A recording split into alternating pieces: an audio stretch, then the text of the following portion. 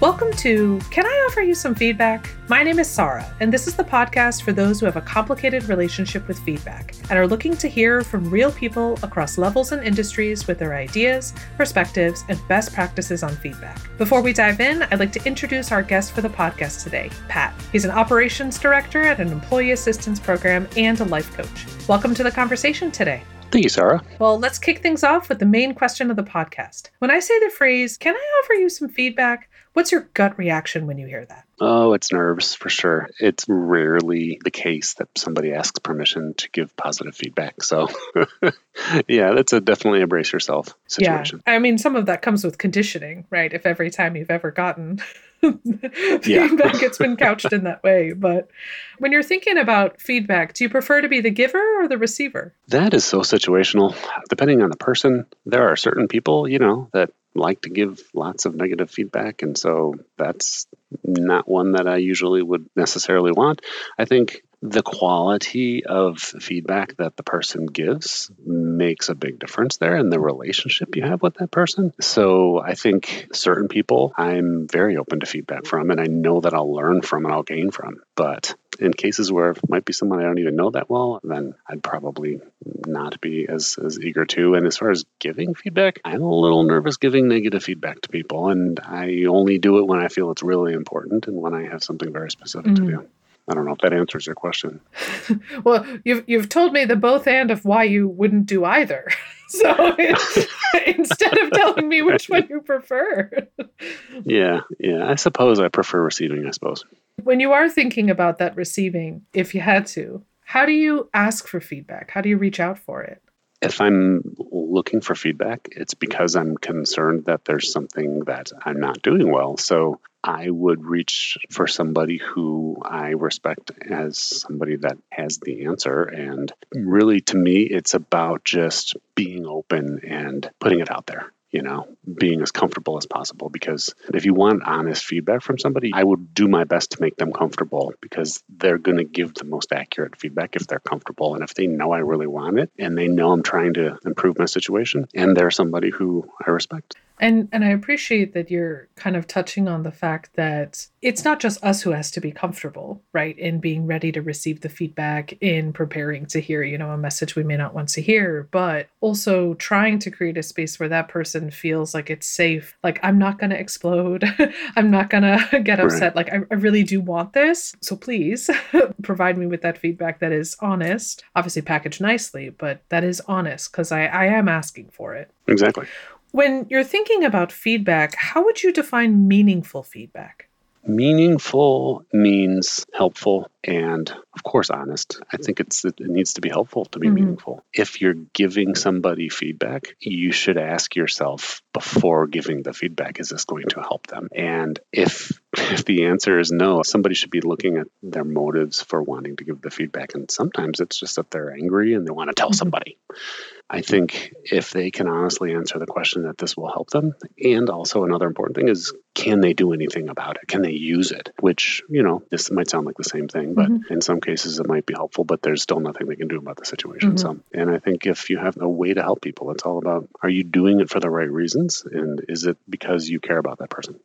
Right. Rather than just, something that's not your preference, not your cup of tea. Is it something that this person actually can do something really makes a big difference? Could you share an example of a time where you've either seen meaningful feedback delivered or you've experienced it? Yeah, so I've provided a lot of feedback over the years doing coaching. So I provide a couple of different types of coaching in my job. In some cases, it's consultation with EAP customers who are calling about employees. Very often, it's employees who are closed off to feedback and they're struggling with the employees. So I have a lot of discussions with them about delivering feedback. But also, when I'm doing life coaching, it's really not about feedback. I'm not supposed to be giving my opinion much, but in some cases, if they ask for it, or in some cases I'll ask my permission to give it, And the example that I'm thinking of is one where somebody really wasn't hearing me. We were discussing a way that they could approach something in life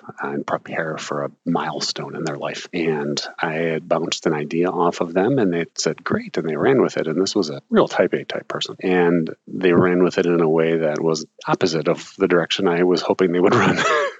But it was their type A personality that caused that to happen. So I provided some feedback, and I was direct with them, and I worded it a little bit differently, and I worded it more directly. And I think this person who had been so type A probably wasn't used to hearing such direct feedback before. I was polite and professional about it and friendly, but they then got it and found more value in the way I intended it than what they first interpreted. And then they gave me some feedback that said, wow, that was very helpful. I think the takeaway there was being direct and being succinct. It felt good to take a chance and give somebody that feedback that I wasn't sure was going to go over well, and for them to provide me the feedback that it did. Yeah.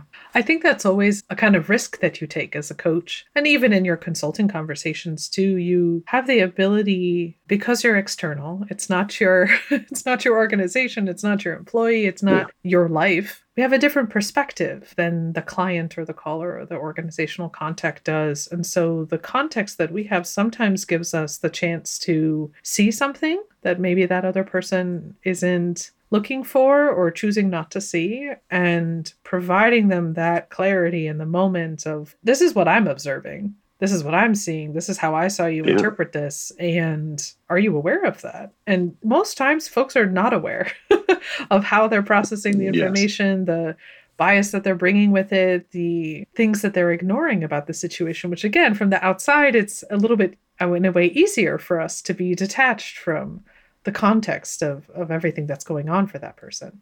Exactly. Yeah. And I think in the consultative role that I play with customers, a lot of it is about company culture. And as somebody who's outside of that company culture, providing them with a perspective that's unique can sometimes be very helpful, because the problem they're having with an employee might just be they're having a little trouble adjusting to that culture. And I might be able to help them understand that person a little bit better by just asking a few questions. And I ask way more questions than I make statements, for sure. I lead both types of encounters with questions. And that perspective, that different perspective, is helpful. Which is tricky.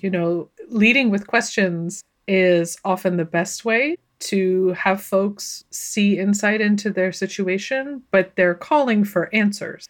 Right. And so there's this pull between the questions that we're asking to help them uncover what the answer is. But if you can lead them to the answer with a question, then they get it. And that's their answer. And that feels much better. And it's much more genuine than if you give them the answer, because then they're like, there's always a judgment there. Right.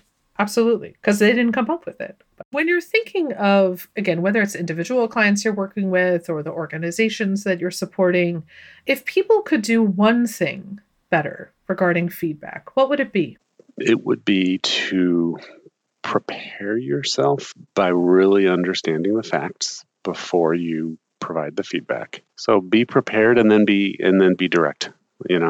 Don't couch it in a lot of fluff, because fluff clouds it up. You got to be very direct. But if it's based in fact and direct, then it'll get through clearly. Yeah. I find that, direct communication has got a little bit of a bad rap as being perceived as that it's blunt or unkind or cruel. But direct feedback is telling someone the thing that they need to know. You can be specific, you can be direct, you can get to it without being unkind, without being cruel. There are ways to do that.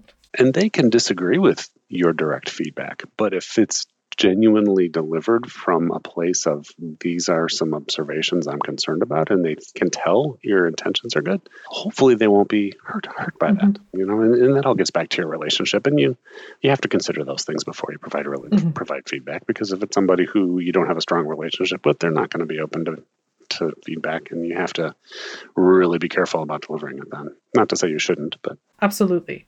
Well, for the last question in our time together today, Pat, can I offer you some feedback? Uh-oh. course. We've got that relationship established. Well, Pat, I've had the opportunity to know you for almost 10 years at this point. And we've worked together in a number of different capacities. I think that it's very convenient. You've kind of touched on it today. One of the things I can always count on you for is you tell me I'm wrong in the nicest way possible. Like, it's You're never wrong. I don't know what you're talking about. I feel like when I'm having a conversation with you and we have different ideas about how to do something or different approaches, and we've had many conversations where we just had vastly different ideas on how to, lead a particular group or run an initiative or communicate a message. And I don't mean that you're outright just telling me I'm wrong. You're helping me see your perspective from a place of, I'm not better than you. I just see it different than you. And again, it's the core of it is I disagree or you're wrong, but it's done in such a way that I feel like we're doing it in partnership, right? Like this is our idea. This is our project. We're working together. And it's just such a beautiful way that you package the feedback of like, no,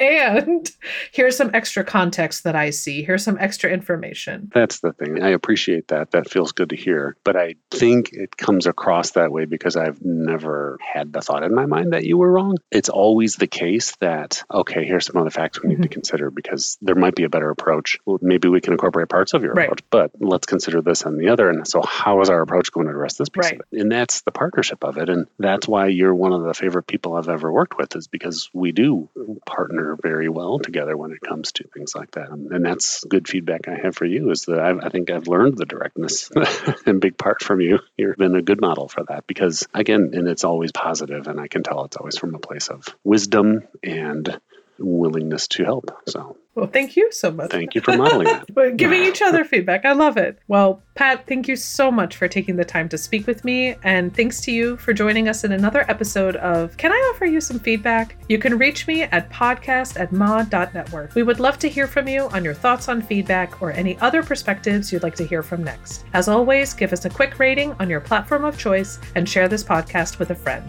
And I'm hoping that tomorrow you take a chance and offer some feedback when it's needed most. Can I Offer You Some Feedback is a production of Evergreen Podcasts, hosted by me, Sarah Esmail-Beghi Bartlett. Our production team includes Nigel Galladay and Gray Longfellow. We'll see you next time.